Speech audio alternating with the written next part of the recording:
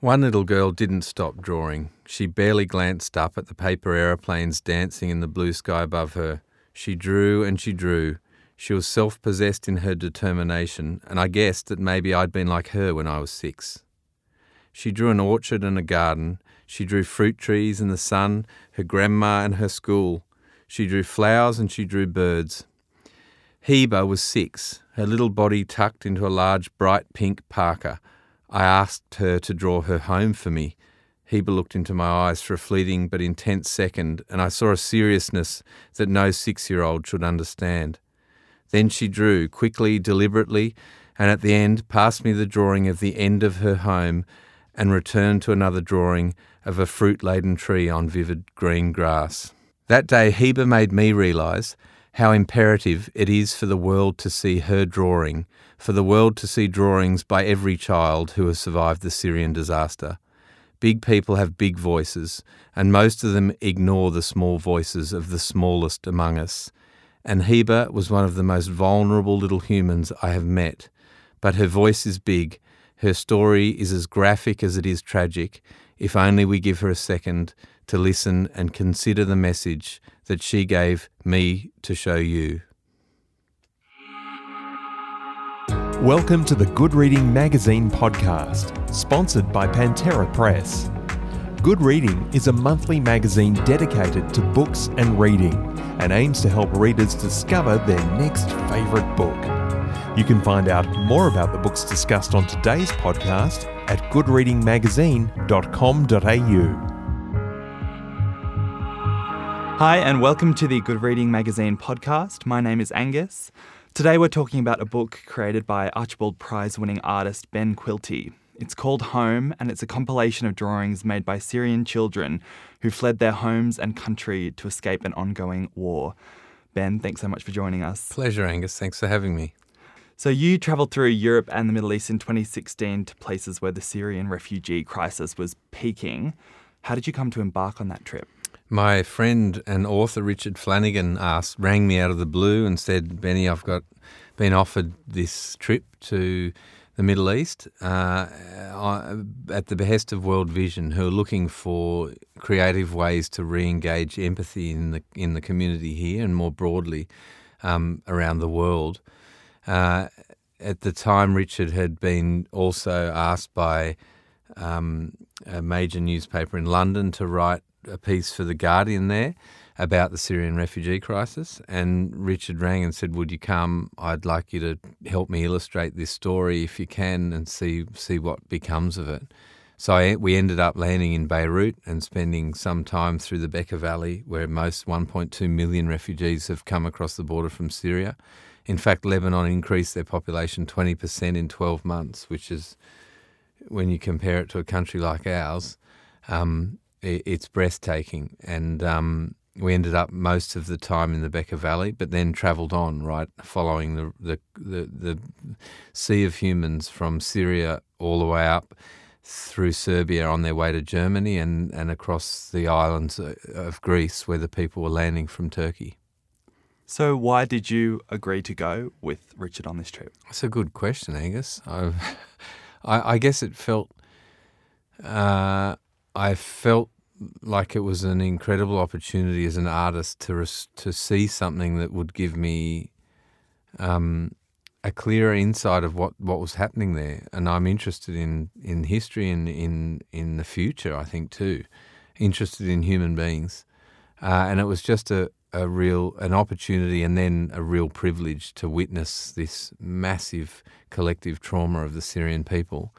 And then to be given the opportunity, which finally for me, Richard wrote the brilliant essay that was then published by Penguin Random House called Notes on an Exodus. And for me, in the end, was this book called Home. So Richard going there, obviously he had this essay that he knew he was going to write. Did you know the sort of art that you wanted to create out of this experience when you went? No, and the piece that I just read you talks about paper airplanes dancing in the sky, and the first experience I had of getting out my materials to a group of children who were halfway to Germany, up Europe, They pulled the paper out of my paper, very expensive French paper for $5 a sheet, and made them into paper airplanes, the most expensive paper airplanes I've ever seen. I thought there's got to be another way, and it was at that transit station in Serbia, minus 20 degrees, on a very clear, sunny day, but very cold, and a little girl tucked into that bright pink parka who started drawing, and she just did draw and draw and draw until I asked her to draw her home. And that's when the idea really took off, that I thought, this child, the world needs to hear from this child. And it's a way of directly, for me, to engage with that child was to just absolutely empower empathy that I hadn't had. I didn't feel for these people, because it's hard on this side of the planet to feel for those people there. But her drawing, when I took it away, carried that empathy. It carried the power of my first meeting with that little child, and then to go forward and find thousands of drawings and to distill them into this book of the 300 drawings that I think best illustrate the chaos, sadness, hope, loss, grief, and the future of these children was a privilege. So what was the actual drawing that Heba drew for you? What did it look like? She'd been drawing pretty pictures and symbols that she'd learnt on her way up at different transit stations. There was other lovely people all the way down her path, all the way back into Syria, I'd guess, who had taught her to draw love hearts, and she was drawing pretty trees and the Syrian flag. And I asked her to draw her home, and she drew very clearly a helicopter with distinctly 3 barrel-shaped bombs underneath it, and then a house that had fallen apart, and 2 bloody bullet hole-ridden bodies beside this little house. And she's 6 years old. Heba started it for me, the idea, and the book's dedicated to that little girl as well. Yeah, and Richard Flanagan in his introduction to the book as well recalls, I think, was that the drawing that he showed Ai Weiwei and just yes, that's brought right. that man to, he was speechless. Yes. Yeah. So obviously meeting that little girl kicked everything off in terms of creating this book. But what are some of the other things that you saw and the other people that you met throughout this trip in 2016? Richard had the hardest task at that point, to tell the story, and was interviewing parents of these children. I took him the drawing that Heba did, and he took it off me, and I saw his face change, and he handed the drawing to the father and said, "Do you realise that your little girl knows this, has seen this?" And the father said through a translator, "All the children of Syria have seen this." So all of them have these incredibly graphic, confronting, harrowing stories of survival. For us, we met the people who had survived and were fleeing. But many children in this book have drawn the day that their sibling was killed, or their family member, their uncles and aunts were killed, their neighbours were killed, their dog was killed. A lot of death and a lot of things that 6-year-olds in our country have never witnessed, except for, I guess, frontier violence of Indigenous people would share that history. But for me, to meet them having just left Syria, the stories were endless, and each story in this book, each photo of a child's drawing in this book is a whole new unique story. Travelling through these places with Richard, do you think him as a writer and you as a visual artist, do you think you're experiencing those scenes in different ways? Yeah, it's a good question. I guess there was parts that we both felt that there was a level of voyeurism which we were both very uncomfortable with. But we were there to respond, to actually tell the story and to respond, rather than to report as a journalist would do. And I have to say, I felt very moved for journalists who do have to cover things like that. And I worked in the media many years ago, and it was lost on me back then how confronting it is to have to need to ask people their stories when they've survived such horror and often gone through such violent loss.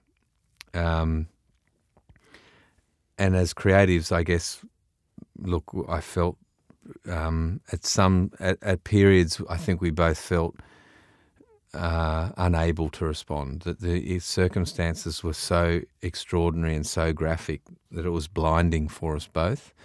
But as artists, you come back and you bring the experience back. We both made a lot of notes, and I made a lot of drawings, and you get time to actually properly, in a considered way, respond to what you've seen, which is, again, it's a real privilege. That's what we do as artists, and Richard definitely did it with Notes on an Exodus, which took some time, but then he said it fell out of him. It was in there, and he formulated it into his way of writing, which became that incredible essay.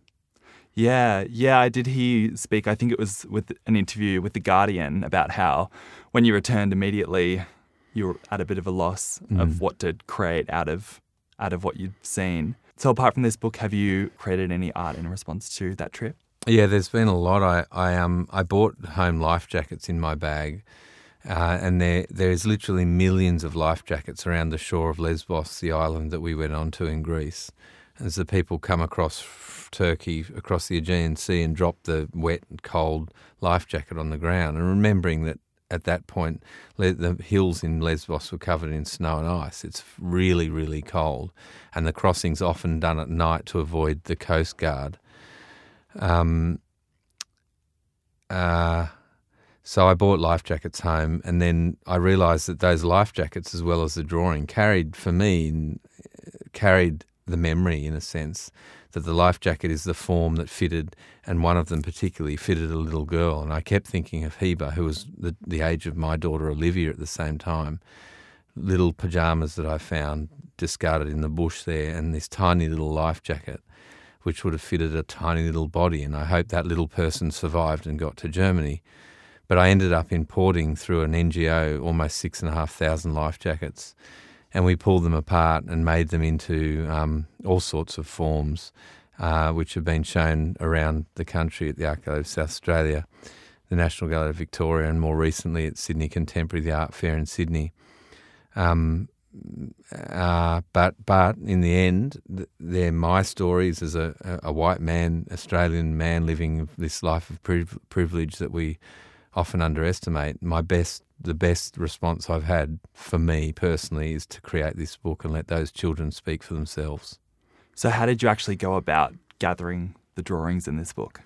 After coming home from that first trip with Richard, I'd started collecting drawings. Then I realised the power of these drawings is hard to describe when you're handed them by that child. So I came home and I formulated a plan.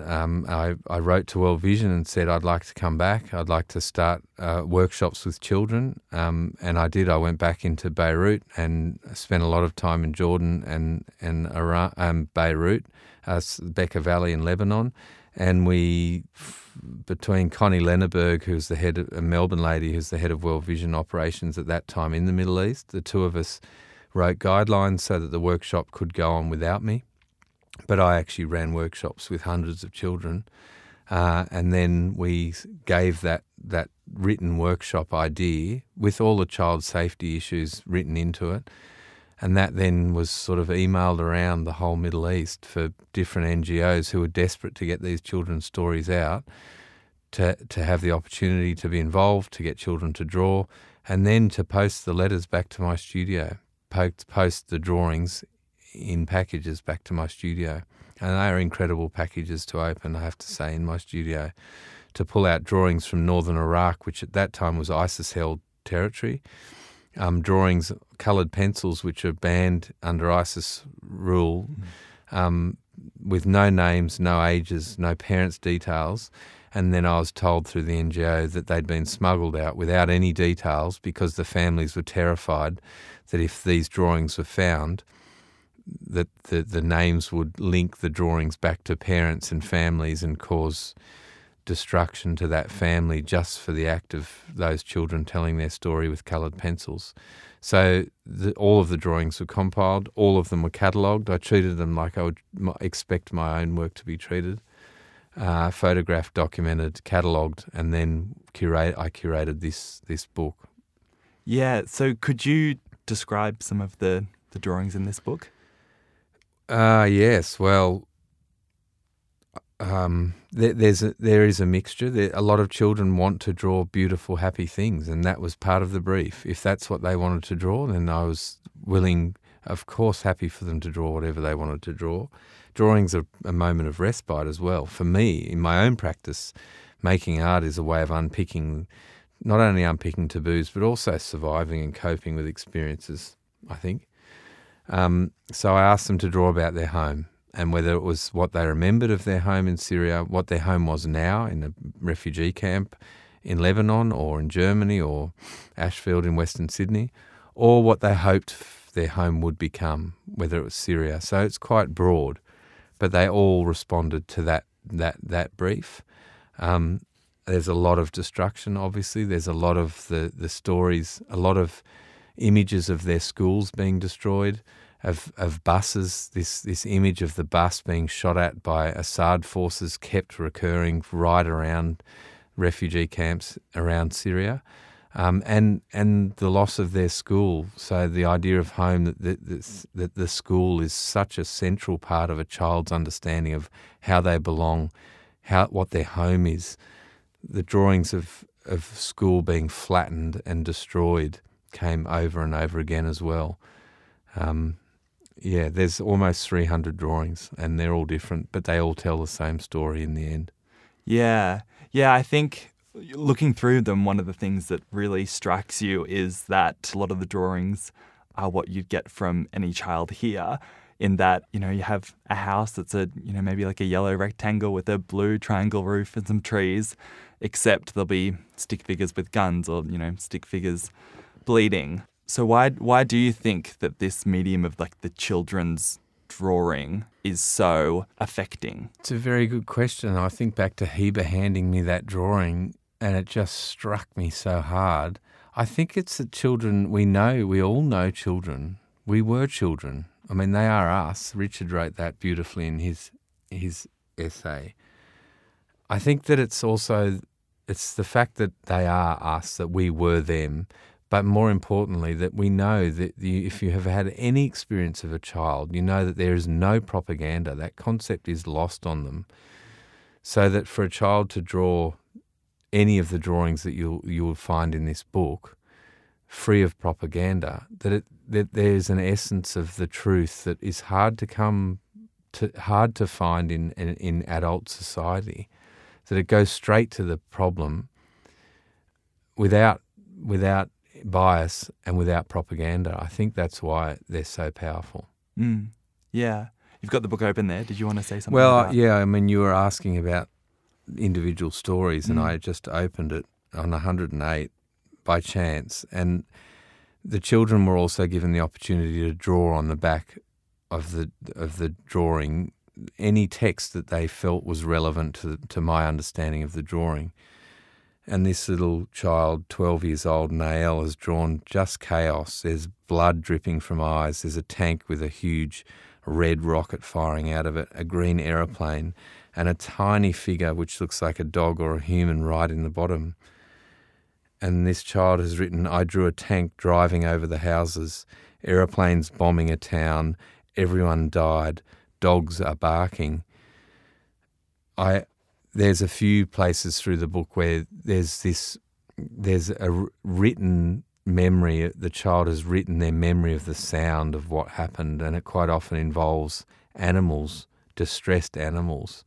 Those small details, which I only came to as we translated. We had to find translators, and I was so scared that something would slip through that was somehow ISIS affiliated, that I had them translated several times, which was sad that my paranoia, my Western paranoia and lack of trust, but I had to make sure that I continued with their lack of propaganda, that the translations showed up these whole nother level of the chaos of what these children have experienced, that often involves the sound, the feeling, the sense, the smells, The small pieces of text, I guess, are a part and parcel of reading a book like this.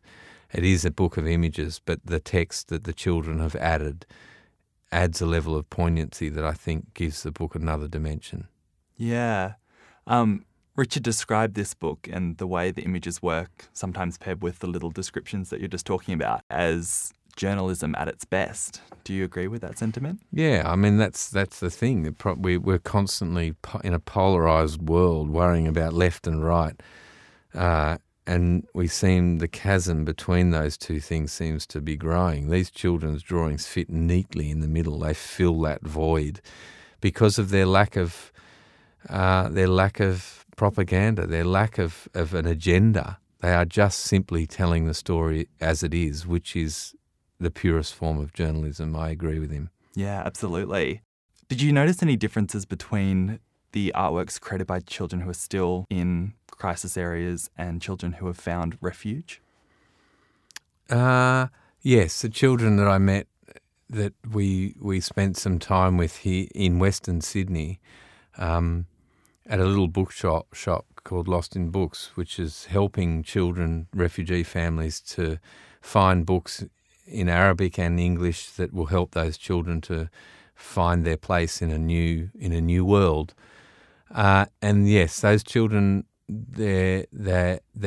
all of the children, many of the children I met had that bounce that you can't get out of a child, that happiness, that eternal optimism that children seem to be able to cope with the most harrowing experiences. But there was another level to the children I met here. They were properly, I guess there's a sense of behaviour in a refugee camp that the children are under a lot of pressure. A lot of them are having to beg to support their families. There's very, very dangerous parts of the refugee camp areas through the Becker Valley, which are very close to the border.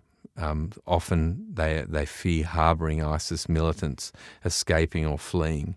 So it's a fraught world for these children.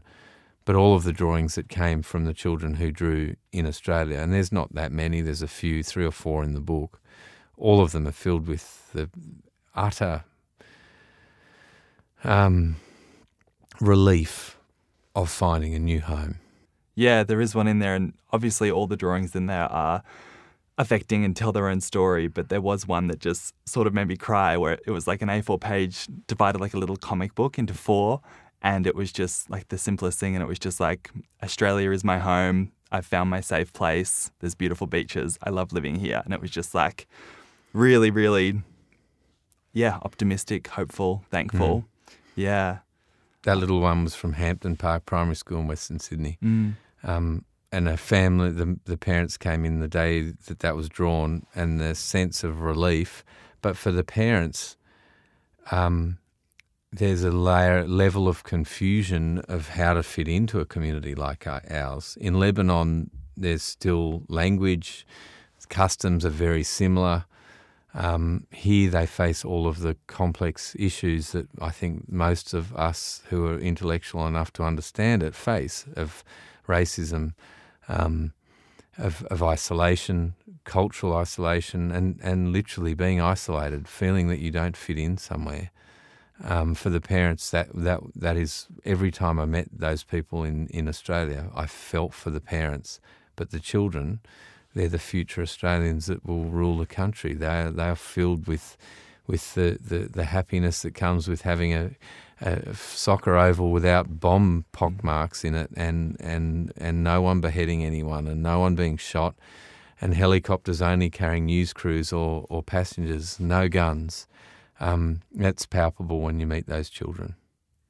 Do you think this book should be shown to our kids here? Yeah, of course, I think so. I think it's a language that children will understand more quickly than us. I mean, there'll be none of the discussion about whether it has propaganda or not. They just understand it. It is, I think, and I've said this before, I think it is the international language. Children's drawings can talk to everybody, and all children draw using the same hand-eye coordination that a 6-year-old has, whether you're from Lebanon or Syria or Australia. and I think it's an easy book to understand on that level, and I think children should absolutely read it.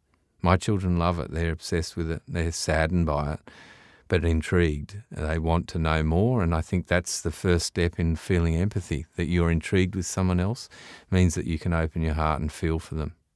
Absolutely. More broadly, what do you hope Australia gets out of going through this book? Well,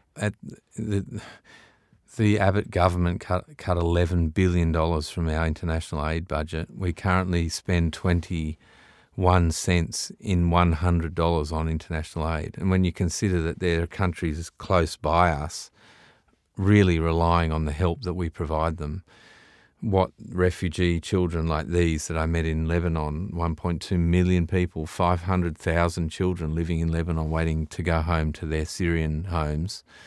I hope that we'll change the foreign aid budget by voting for governments who are willing to support our neighbours and our fellow human beings around the world. All the more reason to go and buy this book. It was an absolute privilege to look through the drawings of this book and to have you here as well. Thanks, to chat Angus. with them. So thank you so much. Pleasure. Home, Drawings by Syrian Children is published by Penguin Random House and is available now at all good bookshops.